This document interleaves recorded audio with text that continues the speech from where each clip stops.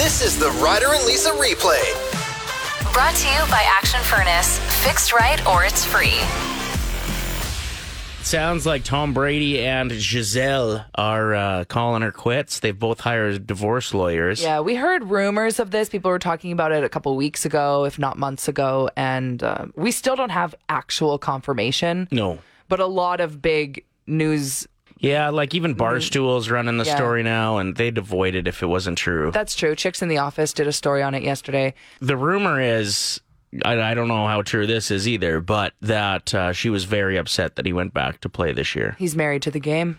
Yeah. And like she's just worried about, His brain. Yeah, you get hit the wrong way when there's a 350-pound truck driving at you. You know what I mean? Like some of the guys that are hitting him are not small guys. They're the biggest humans in the world. It and really they turn their bodies into machines. It really blew my mind watching an NFL game this season and like really starting to realize how it seems like they're wearing no equipment anymore. I'm sure it's just advanced and it's smaller. That's right, yeah. But it's pretty wild. What does this mean for Tom Brady?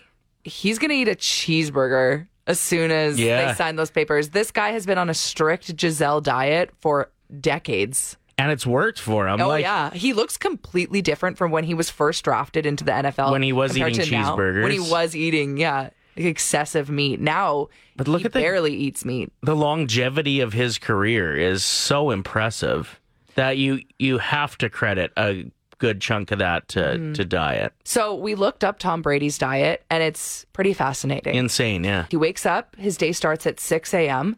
He makes sure to put 20 ounces of water with electrolytes in his body immediately. So he's hydrated as soon as he wakes up. He then has a high-calorie, high-fat, high-protein smoothie. 2 hours later, that's when he starts his daily training session. 20 minutes in to his workout, he will then drink even more water with electrolytes, but he won't eat until the workout's over around 11 a.m.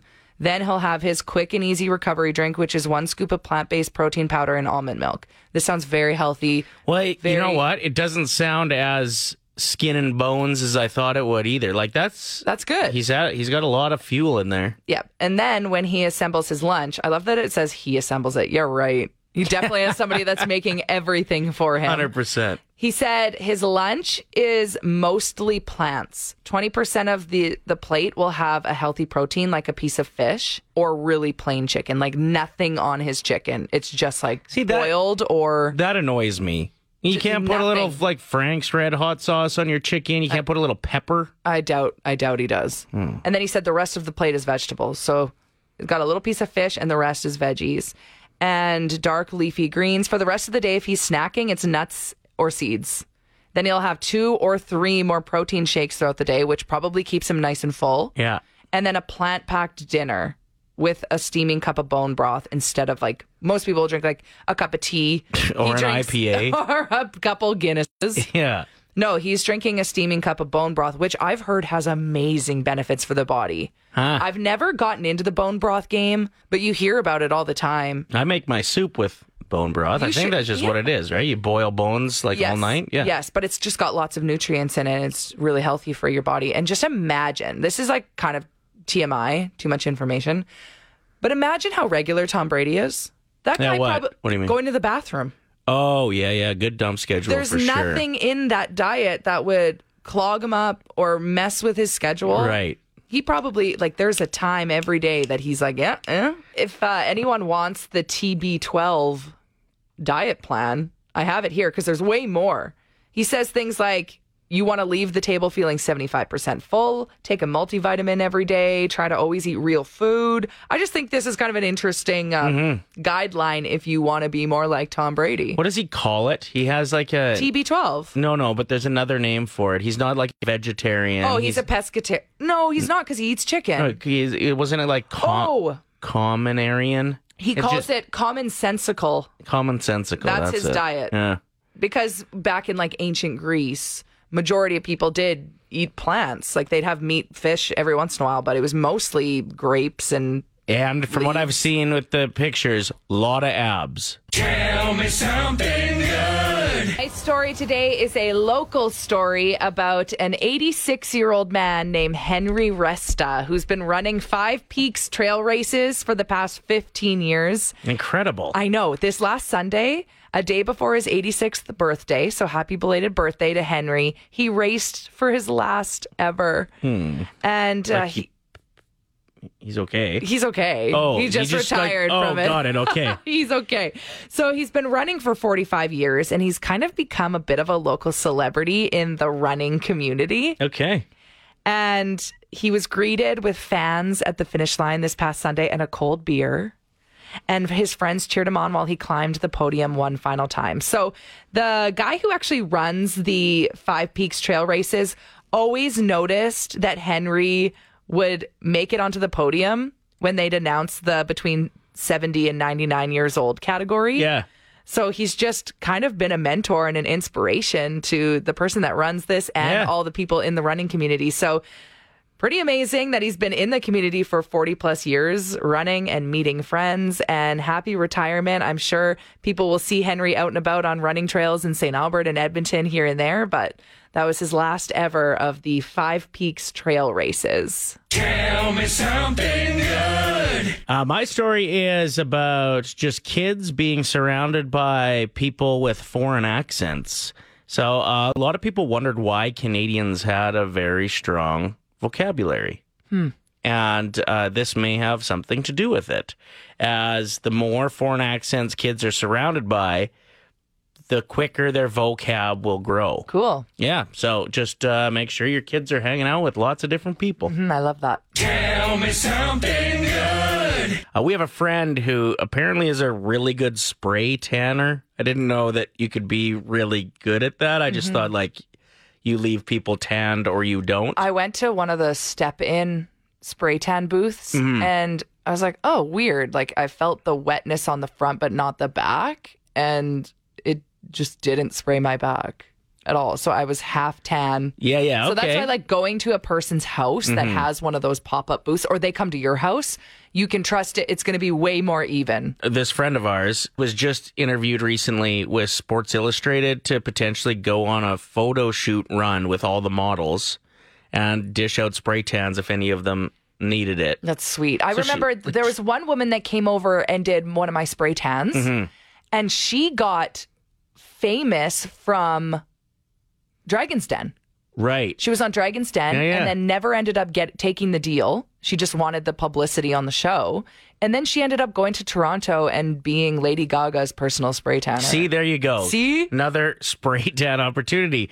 But how cool would it be to travel the world for your job? For something that you love, that you're passionate about, that you're good at. So she didn't end up getting the gig and was quite disappointed about it, which made us think there's probably a lot of people that almost landed a really cool job, but didn't. So if you have a story like that of like, so close, this would have been what I was doing, but I didn't end up getting it. We once interviewed, you and I, as just a side hustle. We were going to keep doing this show because we love it here. But we were going to, like, every third weekend, travel to a different American city, I think it was, is what we were interviewing for with the Food Network, and do food reviews at all the best places. That would have been the coolest job on the planet. Yeah, why didn't we get it? Well, I don't know. We must have, I think we wanted it too much. In the interview, they're like, Yeah. they were a little over the top. They're like, why are you guys eating during this interview? We're like, we're just trying to show you. We're passionate. No, I'm just kidding. But yeah, that would have been ours, right? Maybe we didn't have enough sex appeal. Yeah, you might not have. Hey. What? No, I meant you. No, look at me. Talking about jobs you almost landed that Yeah. would have been just so dope. But you didn't. And maybe it worked out for the best, Yes, right? of course. This text from Brett says, I interviewed to ride shotgun in a helicopter that monitored forest fires. Would have wow. been a pretty cool job. Sadly, I didn't get it. If you're texting in or contributing to our topics, we'd love to get your name so we can, first of all, add it to our system so we know who you are next time you text in, or we can give you a shout out on the show. This one here says, I applied to work for a brewery. The job entailed running a social media account and representing them at beer fests and competitions. I would have been able to get as much beer that I could drink and could just come and go as I pleased. I didn't get it, and I'm still bitter. Oof. That would be a cool gig. Yeah. So fun. This text says I interviewed to work and feed penguins 3 times a day in an aquarium. Oh my gosh. I would have got to get in a wetsuit and go hang out with the penguins pretty much. Penguins are so fascinating. The more I learn about them, they're just incredible creatures. 780-784-7107, one of our regulars on the phone.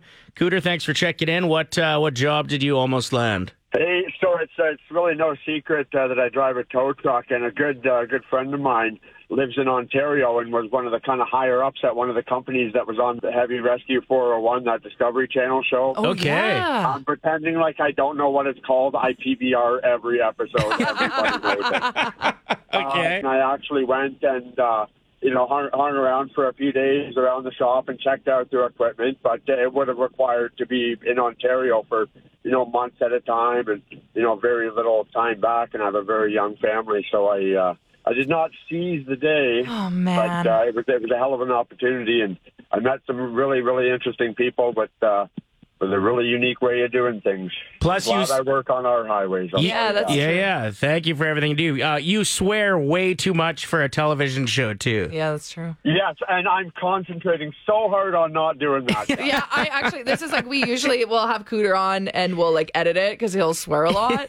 And we're throwing him on live and you can hear it in his voice. His like sentences are so slow. He's like, I got my smartwatch is telling me to slow down and breathe. It thinks He's, I'm like, having sweating. a heart attack. Yeah. I'm a little nervous You here, did too, good. as well. You did so good. It's all going to come out at the end. Okay, well, I'm going to hang up on you right now, then. Yes. You have a great day. I love the show, guys. Thanks. Thanks, Thank you buddy. so much. That was hilarious. His whole like cadence was different. It's like, I now know some pretty cool people. 780-784-7107. I was in grade 11 and interviewed for a job at Chuck E. Cheese. I was pretty excited about the opportunity, but didn't get it. You don't want that job. Do you know how many germs you'd have on you? Yeah, that's true. I went to a birthday party at Chuck E. Cheese recently. No, never again. I was like, I don't even know if I would eat the pizza here. I'm just scared. Come on, it's not that bad. There's kids everywhere. I know. Every crevice of that place has a child with a runny nose. That's everywhere that kids go, though. And I don't Play frequent parks, those places. Water parks, everywhere. Mm-hmm. Okay. I can't do it. 5 simple words, $1,000. It's Ryder and Lisa's 1K wordplay. I love this game so much. We have Terry on the phone right now. First time getting through as caller 7. Feeling a bit nervous, Terry? Yes, quite nervous. Oh, you're going to crush it. Here's how the game works. You're going to pick a teammate, either Lisa or myself. They'll leave the room, and they can't hear the answers that you give. Whoever's left will give you 5 words. You tell us the first word that comes to mind for each. We'll invite your teammate back in, give them the same words. For everyone that matches, $25, get them all $1,000, okay? Okay. Who's your teammate today? Because I find that Lisa does have really good words, I think I'd like to try to have Lisa give me the words, and I'll try and match you, Ryder. Perfect. So that means you chose me. Let's not give her all the compliments. No, this is the credit I deserve. I choose good words. Okay, get out of here. Yeah. All right, Terry. Let's wait for the door to close so he can't hear us anymore. The first word I'm going to give you is queen. King. Bank. Bank, did you say? Yep, bank. Ooh. Money. Pray. Pray, did you say? Yep. P-R-A-Y? P-R-A-Y. Pray. I guess I'll say God. Runway. Airplane? And the last word, Terry, frown.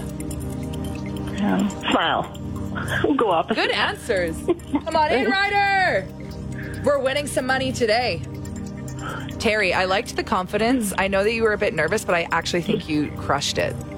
So Thank now you. you can relax. It's out of your control. Yeah. So deep breath, okay? Whew, I'd be happy with $50, so let's hope for that. Okay, let's hope for 50 here. Ryder, what's the first word that comes to mind when I say queen? That's a tough one. There's lots of answers coming to my mind here. Queen. King? That's correct. Yes!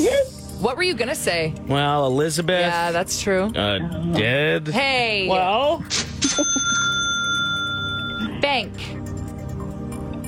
Money. That's correct. Yes. Yes, Terry's got her $50. Now let's make it 75. Pray. Pray with an A. Religion. God. That was my other guess. You know what? It's okay. She's got $50. We still have a chance to give her $100. Runway. Model. Airplane. Oh. See, I feel like that one was either or, right? Yeah. Okay, I didn't think of that. She's got her $50. Let's send her home with 75. Frown. Well, because she did Queen King, so frown. I'm going to go smile. That's correct. Yes. Woo! Good job, Terry. You picked up $75 today with Ryder and Lisa's 1K wordplay. That's awesome. Thanks, Ryder. Yeah, thanks for playing. Great game. Yeah, great job. Next chance to play is tomorrow morning at 7:50. Good morning. Terror Tales. Oh, I love this segment. I don't know why, because I get so scared so easily. The story was submitted by listener Ada. Yes. I used to live in the creepiest old house. It was built in 1921 and just had weird things that shook down in it. And weird things that the house even had, like intercoms in all the rooms, including the furnace room and the attic for some reason. There was a door under the stairs that we later found out was a tunnel from the house to the detached garage with 2 car doors on it. One in the front and one in the back. And the basement had a door that when you closed it, you could literally hear nothing coming from that room. Yikes. Of course, my mom was in the basement right across from this door, and of course, my room was in the basement right across from this door, and it always creeped me out. I would hear footsteps every night walking in the upstairs hallway all the time. And things used to always just kind of move around. One time we asked some family friends to house sit for us while on vacation. We were gone for a couple weeks. When we came home, the brothers ran out, yelling at my parents that we'll never watch your house again. They took pictures of some of the things they experienced. They said that they would hear a man shouting, "Get out of this house." And doors would slam or swing open. They said they'd be in the kitchen and everything would be normal, and then they'd turn around and all the cupboards would be open and then slam close all at once. No. They also said that my teddy bears would fly at them when they would walk by my room. They had chairs pile up and the lights would turn on and off. Okay, I've heard ghosts love to stack things on top of each other. Really? Yeah, they love to stack things, so the chair thing adds up. My dad brushed it off, thinking they were just trying to prank us, but my mom was pretty curious. When she started looking into the house, we later found out that it was used for human trafficking. That's why it had the tunnel and the soundproof rooms. And the intercoms. The guy that built the house was arrested and then murdered for smuggling families and women from the border into Canada. After that, my dad would always say, well, at least the ghosts like us. Likes them because they never heard the voice saying "get out," which didn't help me as a kid. I was so happy when we finally moved. That is very scary. Okay, Ada coming through with the terror tale content. Anybody else got goosebumps? Built in 1921. And it all makes sense. All the things, even the tunnels and the garage door that just faced the back. They were doing some intercom in the attic? Doing some very sketchy things there, yeah. Whew. What a way to kick off this segment for October, for spooky season. So yeah, if you have a story, please send it to us. We would love to hear from you. You can email it to ryder@play107.com. The Ryder and Lisa replay. Brought to you by Action Furnace. Fixed right or it's free. Play 107.